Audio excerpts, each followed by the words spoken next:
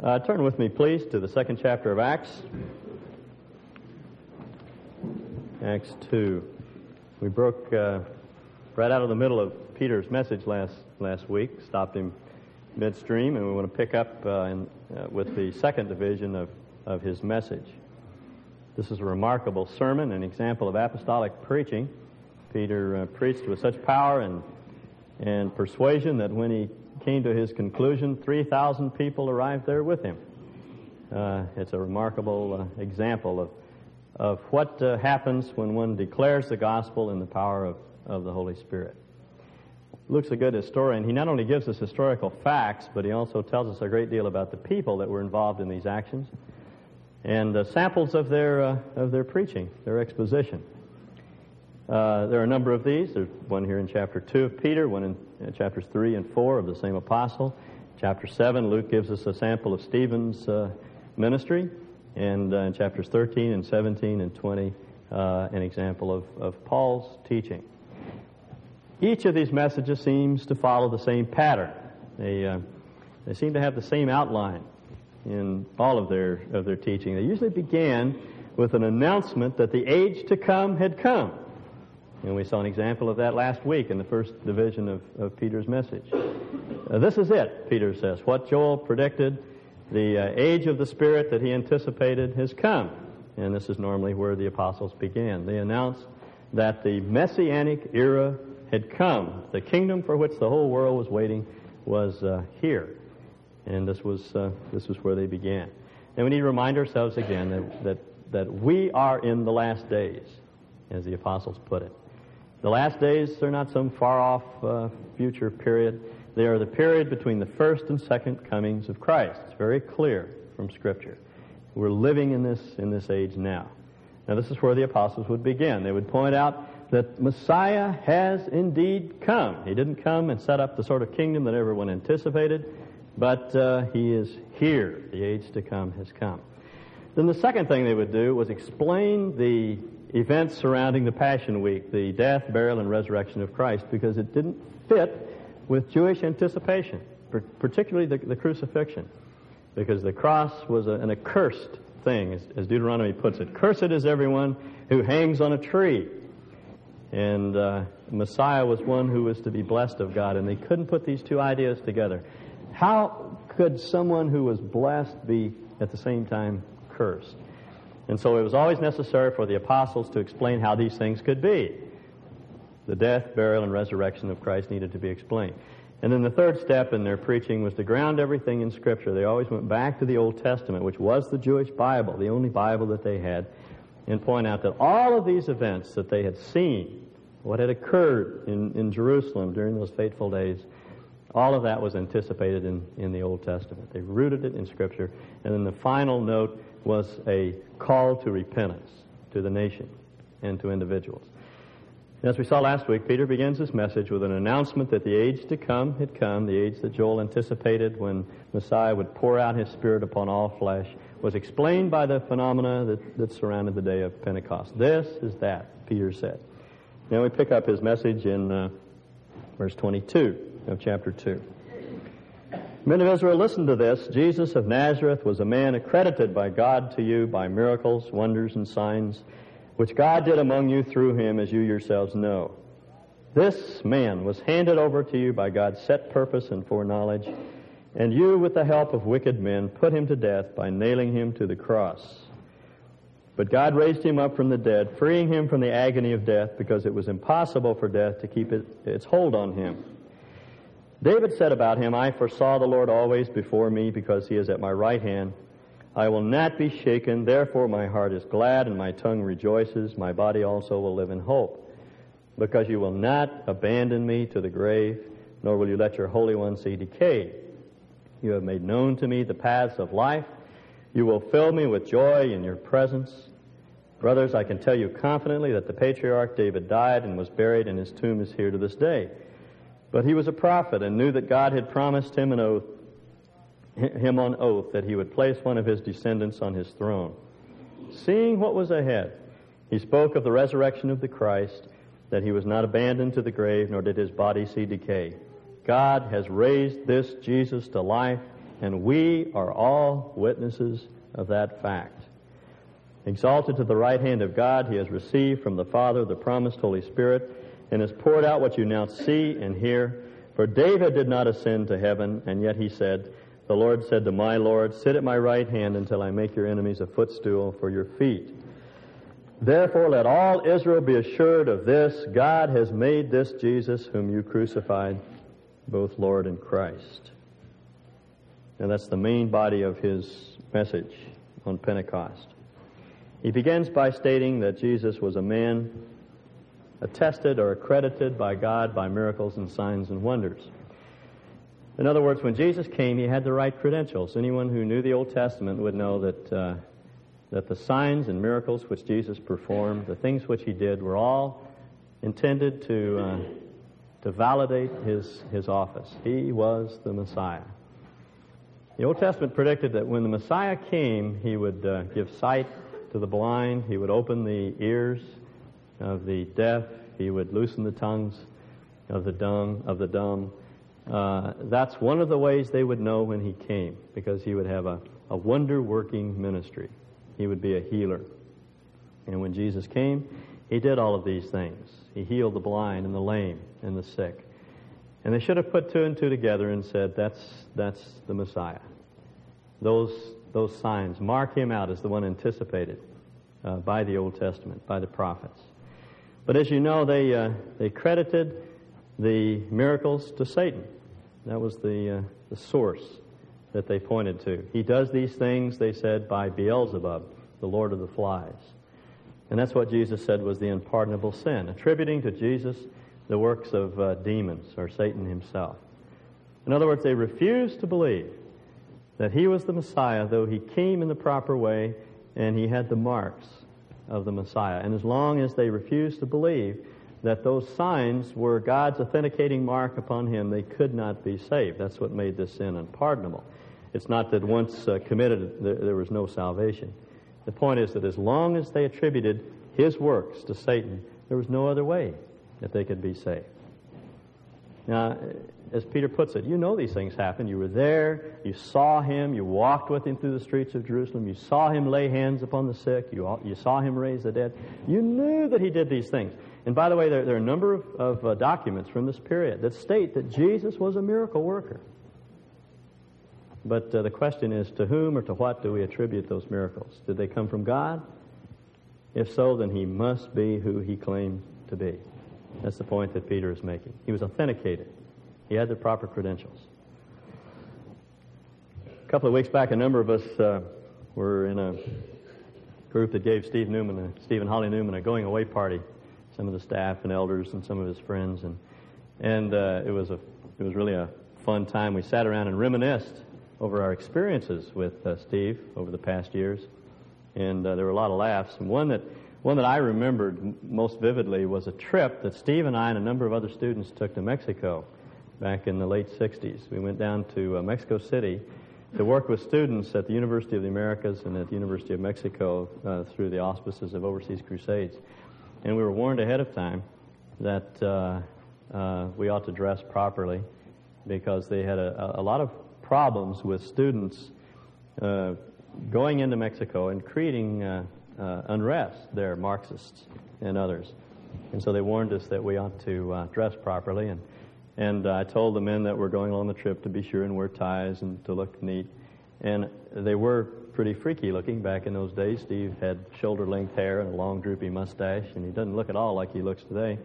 And when I pulled by his fraternity house to pick him up, he came out with a pair of red, white, and blue striped bell-bottom pants and an old cord jacket that I'm sure had been thrown in the bottom of his closet for months. It was all wadded up, and he had a purple paisley shirt on and no tie.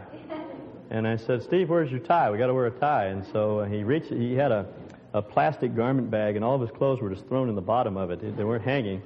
And you could see right through it, and here's this big wad of clothing in the bottom. And he reaches down and he pulls out this green striped tie.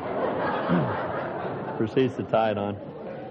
And needless to say, we really had problems. When we got to the border, they checked us up and down, and here were these strange, weird people trying to cause problems in their country. And I had foreseen all of this, and so I had a number of letters from overseas crusades and from people in Mexico City, and I had cards in my billfold establishing that I was a pastor at Peninsula Bible Church, and yet I had an extremely difficult time getting across the border, and we had a very hard time getting out because they just wouldn't believe us.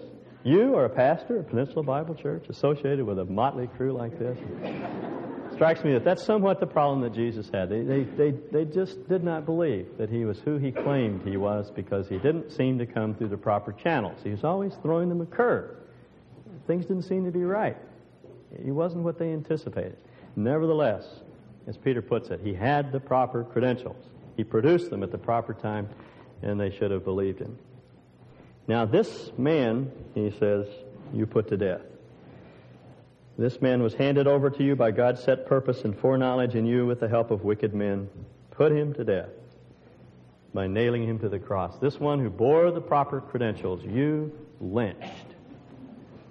Now, you have to remember that many of the people standing in front of Peter they had been in Jerusalem during the events, during the time of the Passover week and had been involved in the crucifixion. And were in the mob that shouted, crucify him, crucify him. And some may have been from the officials who egged them on. And yet Peter has the audacity and the courage to say to this group of people, you killed him. Peter was laying his life on the line because they could just as well have lynched him.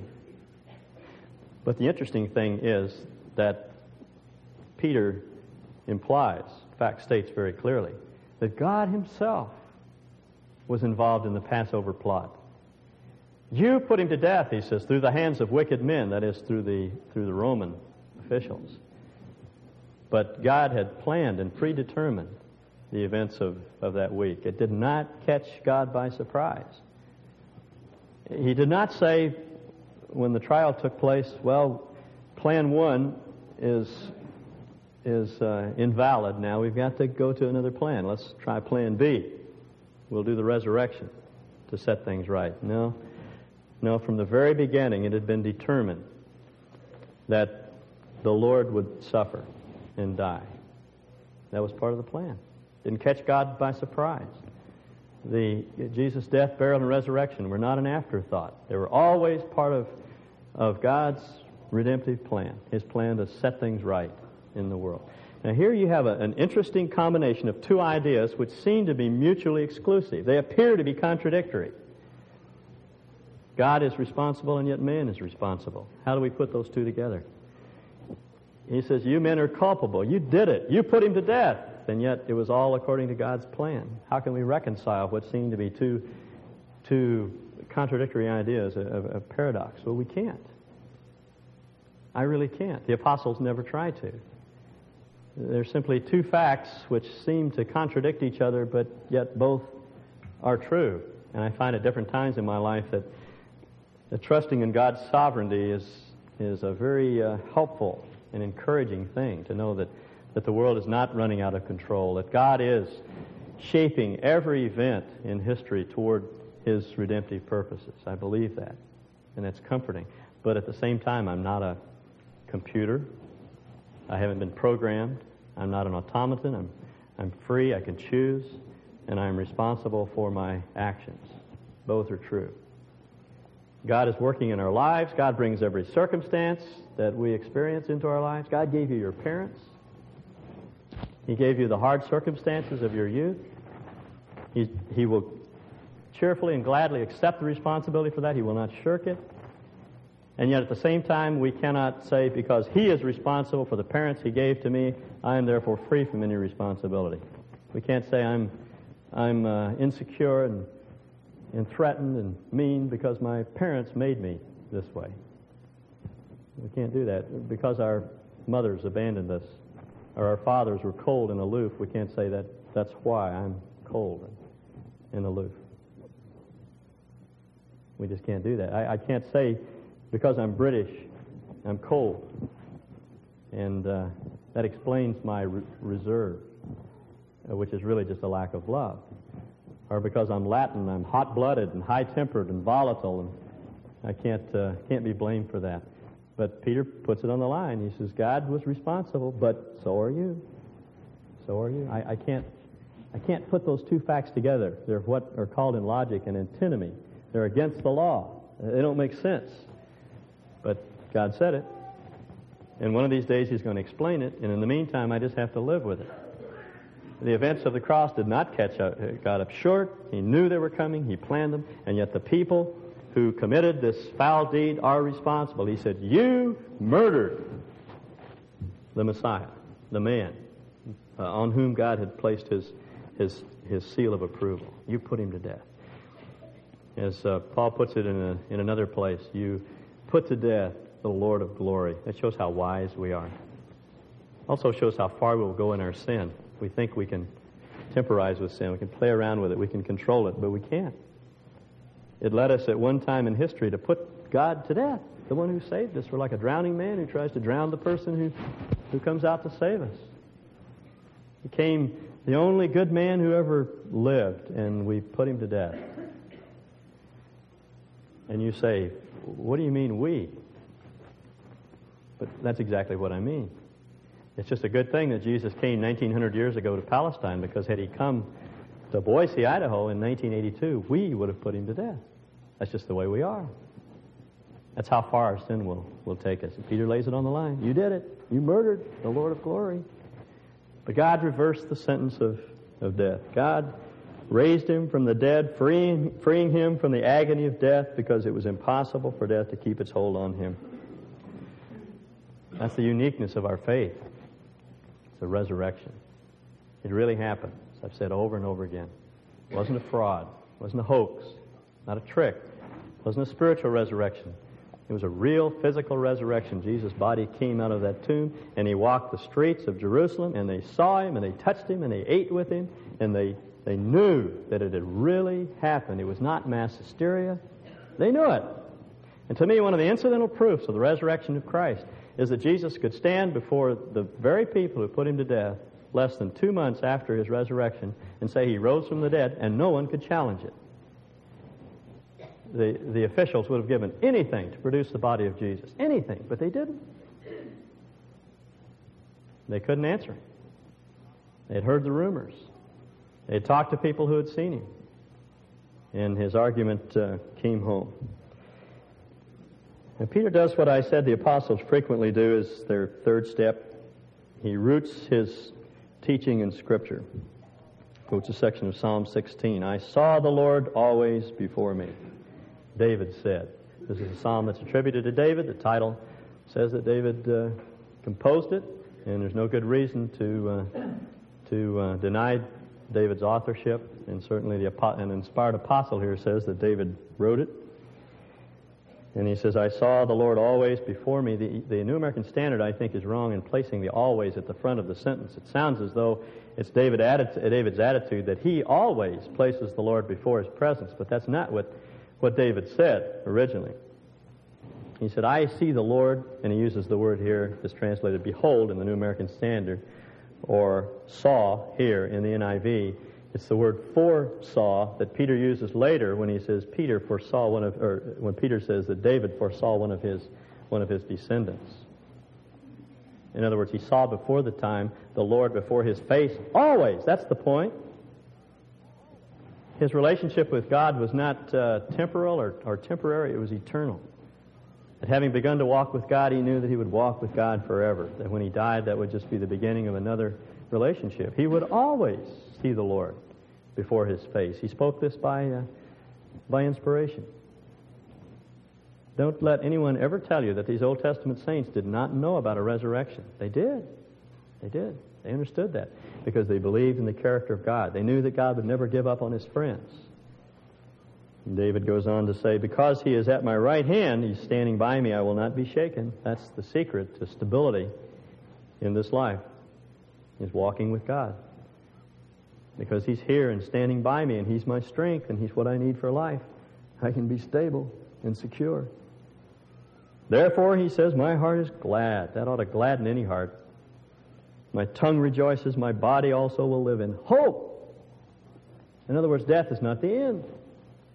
I live in hope, because you will not abandon me to the grave, nor will you let your Holy One see decay. You have made known to me the paths of life. You will fill me with joy in your presence forever. And Peter does not quote the last line of the psalm, which goes, in your presence there is joy forever. In other words, it's as though the Lord moves in alongside of David and he walks with David, and then at the end of David's life, he takes his hand and he says, David, let's just keep on walking on forever. And David said, that's my hope. I'm not going to decay in the grave. I have a greater hope than to die and pass from the scene. There's something more. I'm going to keep on walking with God forever. That's his point. Now, David said these words. It's interesting to see how Peter applies them, because he says, in effect, it's really Messiah who says these things. David spoke with reference to him. In other words, Peter puts these words, David's words, that were spoken in the 10th century before Christ by David to his contemporaries about his times and his circumstances and his feelings about life, and he puts those very words in the mouth of Messiah. Peter says, now we know it wasn't David that these, in whom these words are ultimately fulfilled, but one of his descendants. Because David, we know, died, and he's in his grave. We can point to it today. It must be someone else whose body did not see corruption. David's words go far beyond anything that could be said of him. It must apply to one of his descendants. He said he knew that God was going to put one of his descendants on the throne. And remember the study we had some weeks back in 2 Samuel 7. And God's promise to David that he would have an eternal throne and one of his descendants would sit on the throne forever. Peter says David knew that these words were not fulfilled in his life, but in the life of his descendant. He was speaking of his Messiah, his Lord, who is yet future. Incidentally, that's a great way to read the Psalms. We have a lot of verification from other apostles that that's a good way to read the Psalms. Read them as though Jesus himself were speaking, I think, personally.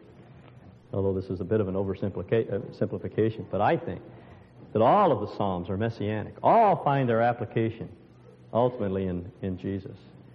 And if we read them that way, it gives us a great deal of understanding of our Lord and what he went through, for example, as he anticipated the cross and the sort of feelings that he had as he made his way through life.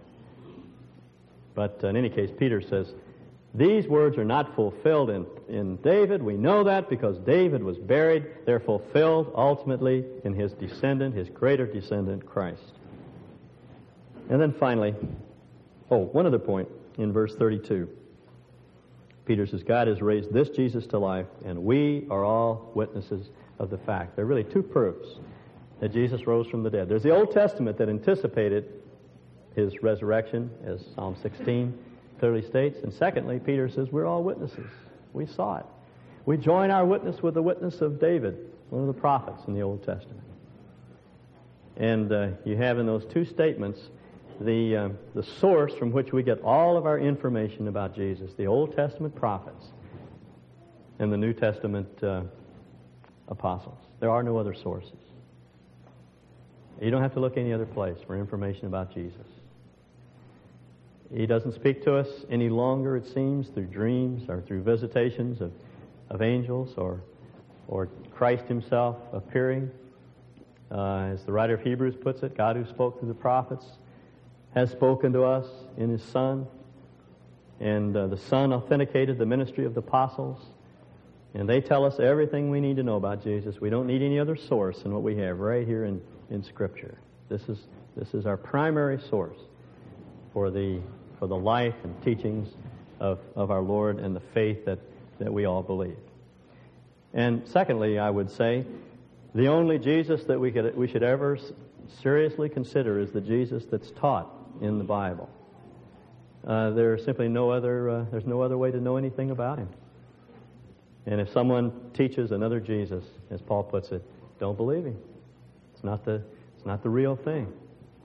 It's not the real person. I have a running debate by letter going with our friend Bill Edlin up in McCall. I'm sure most of you have read his columns in the Statesman. And my argument with Bill is not that he has no right to say those things. Anyone has the right to say anything they want or write anything they want to. He's perfectly within his rights.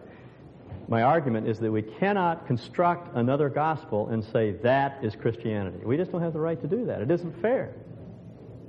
As Brian Fisher put in his comment in the letter to the editors this past week, it isn't cricket. It just isn't right. You can't make Jesus anything you want to and say that's Christianity.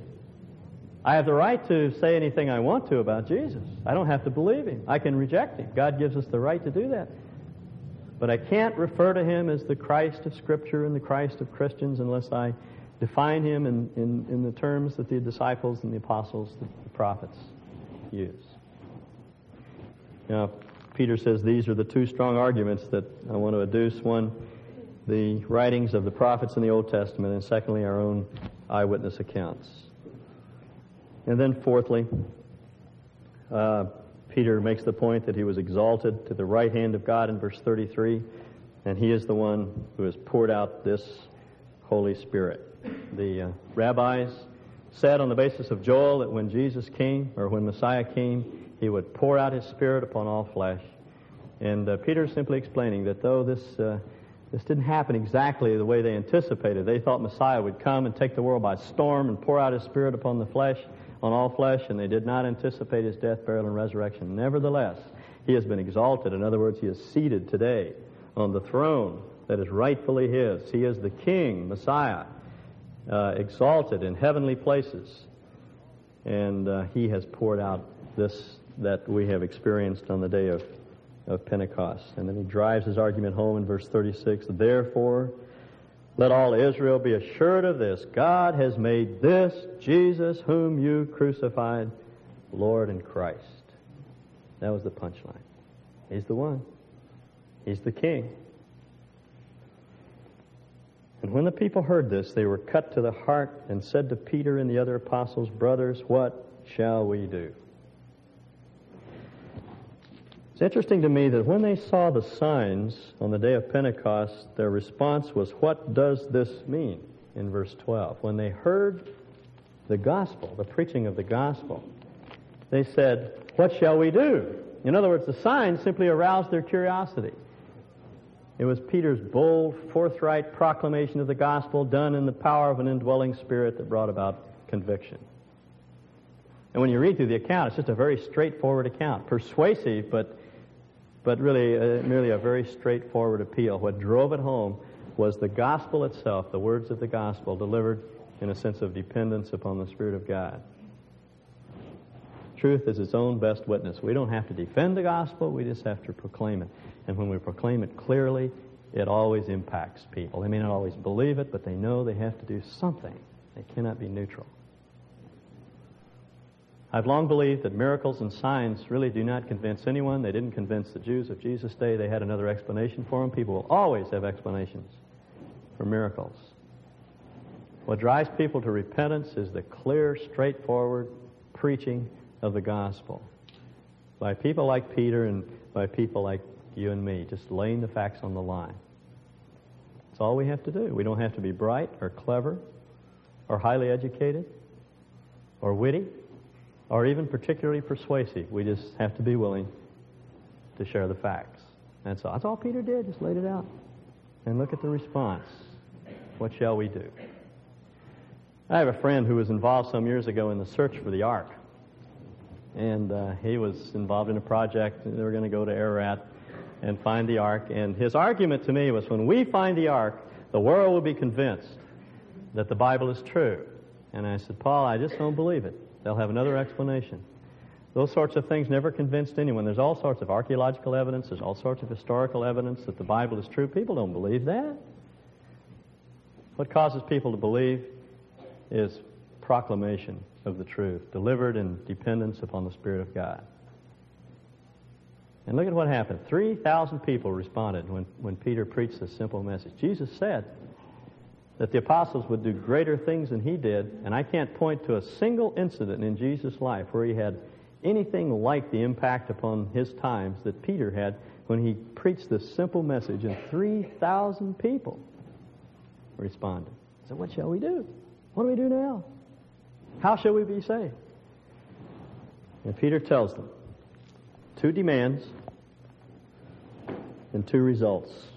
Peter replied, Repent and be baptized, every one of you, in the name of Jesus Christ, so that your sins may be forgiven and you will receive the gift of the Holy Spirit. The promise is for you and your children and for all who are far off, that is for you and the next generation and for the Gentiles as well, although Peter didn't quite understand how this would work out yet. It wasn't until you get further into the book of Acts that it finally came home to the apostles that the Gentiles could be saved without becoming Jews. But he knew from the book of Isaiah that the Gentiles would be included, and so he says, the promise is for you and your children and for all who are far off, for all whom the Lord our God will call. Two things he said you have to do. You have to repent and you have to be baptized. Now, by repent, he does not mean feel sorrow. We don't have to go down to a mourner's bench and weep over our sins. We ought to. We really ought to. But we don't always feel sorrowful about our sins. The word repentance doesn't have any idea of sorrow. The word originally had the idea of an afterthought, to second guess yourself, and then later it came to have the idea of changing your mind about something. You're going in this direction and you change your mind and go in another direction. And that's what Peter says you have to do about Messiah. You put him to death. You didn't believe that he was who he claimed he was and who God said he was. You need to change your mind about him and move in another direction. And that's what God says to us today. It's not merely praying some prayer and asking Christ to come into our life. We really do have to decide that we're going to make a new course for our life. We're going to let Christ be Lord. We're going to let him move in alongside and rule and control and be king of our life. We cannot go through life living our life any old way. That's not what salvation is.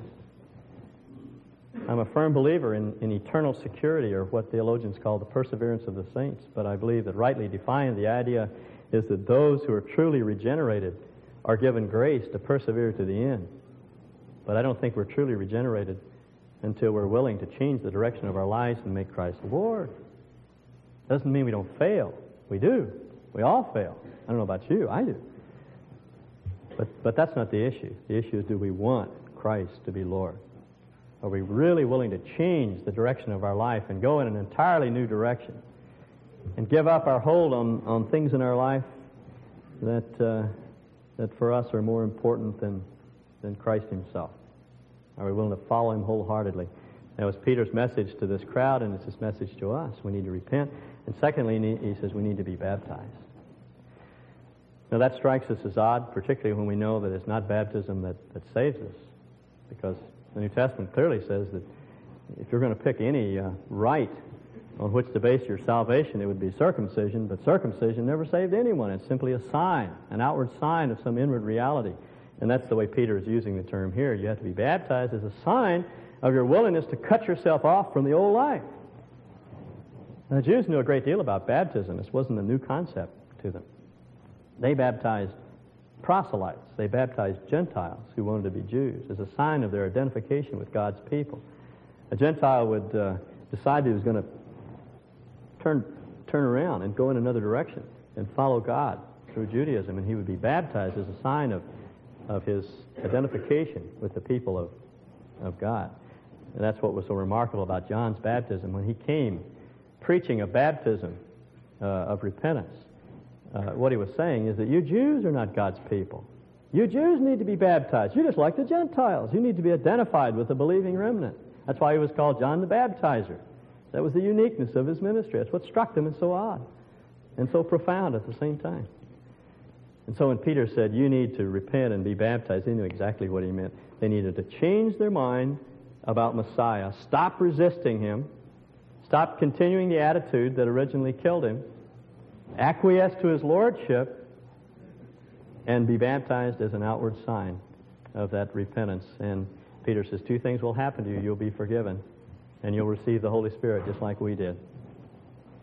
You'll receive forgiveness for all of your sins, past, present, future.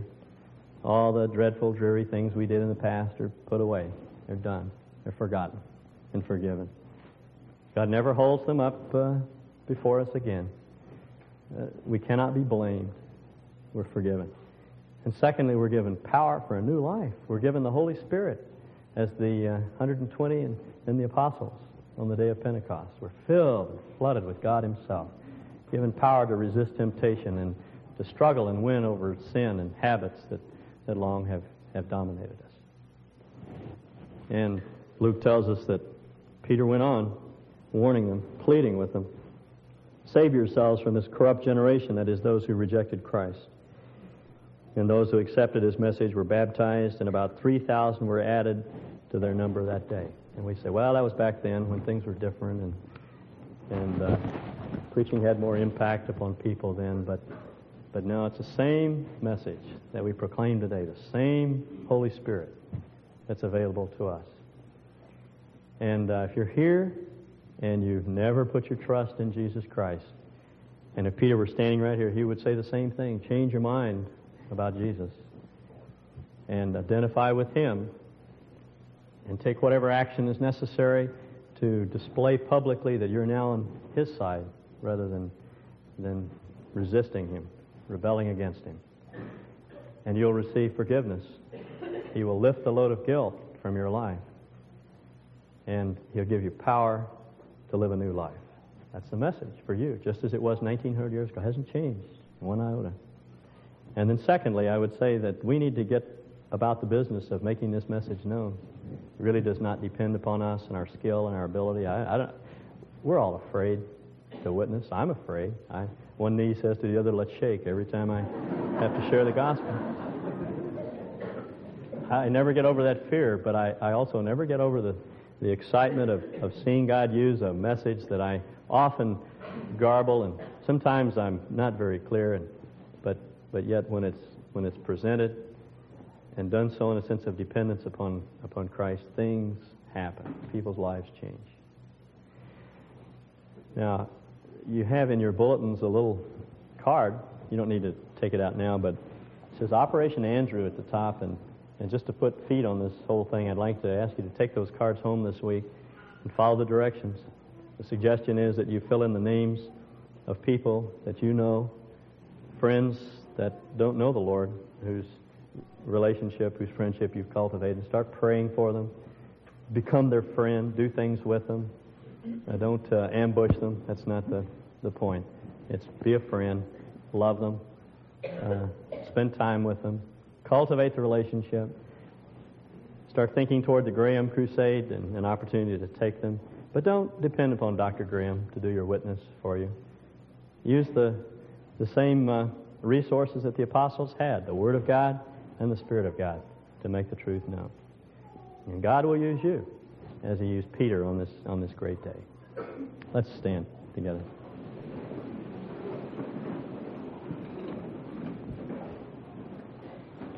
Father, we all of us feel terribly inadequate when we think of the implications of the Great Commission. Our real desire is to be self-indulgent, to spend our time feathering our own nest and pursuing our own career and doing things that we know are not wrong, but yet divert us from the main course that you've laid out for us. We love to spend our time in the desert, in the woods, and on our motorcycles, and fish and hunt, and do those things that are of such enjoyment to us, and we thank you for the privilege of being able to do these things. But again, Lord, these can be activities that literally consume us and become our whole life, rather than realizing that our life is to be lived out before you and poured out on your behalf and made available to be used to reach others. Father, teach us what you want us to do. Help us to realize that you mean it and that you give us everything we need to follow through in obedience. We entrust ourselves to you for this great task. Despite our fear, we know that you're a great and mighty God. We thank you in Jesus' name. Amen.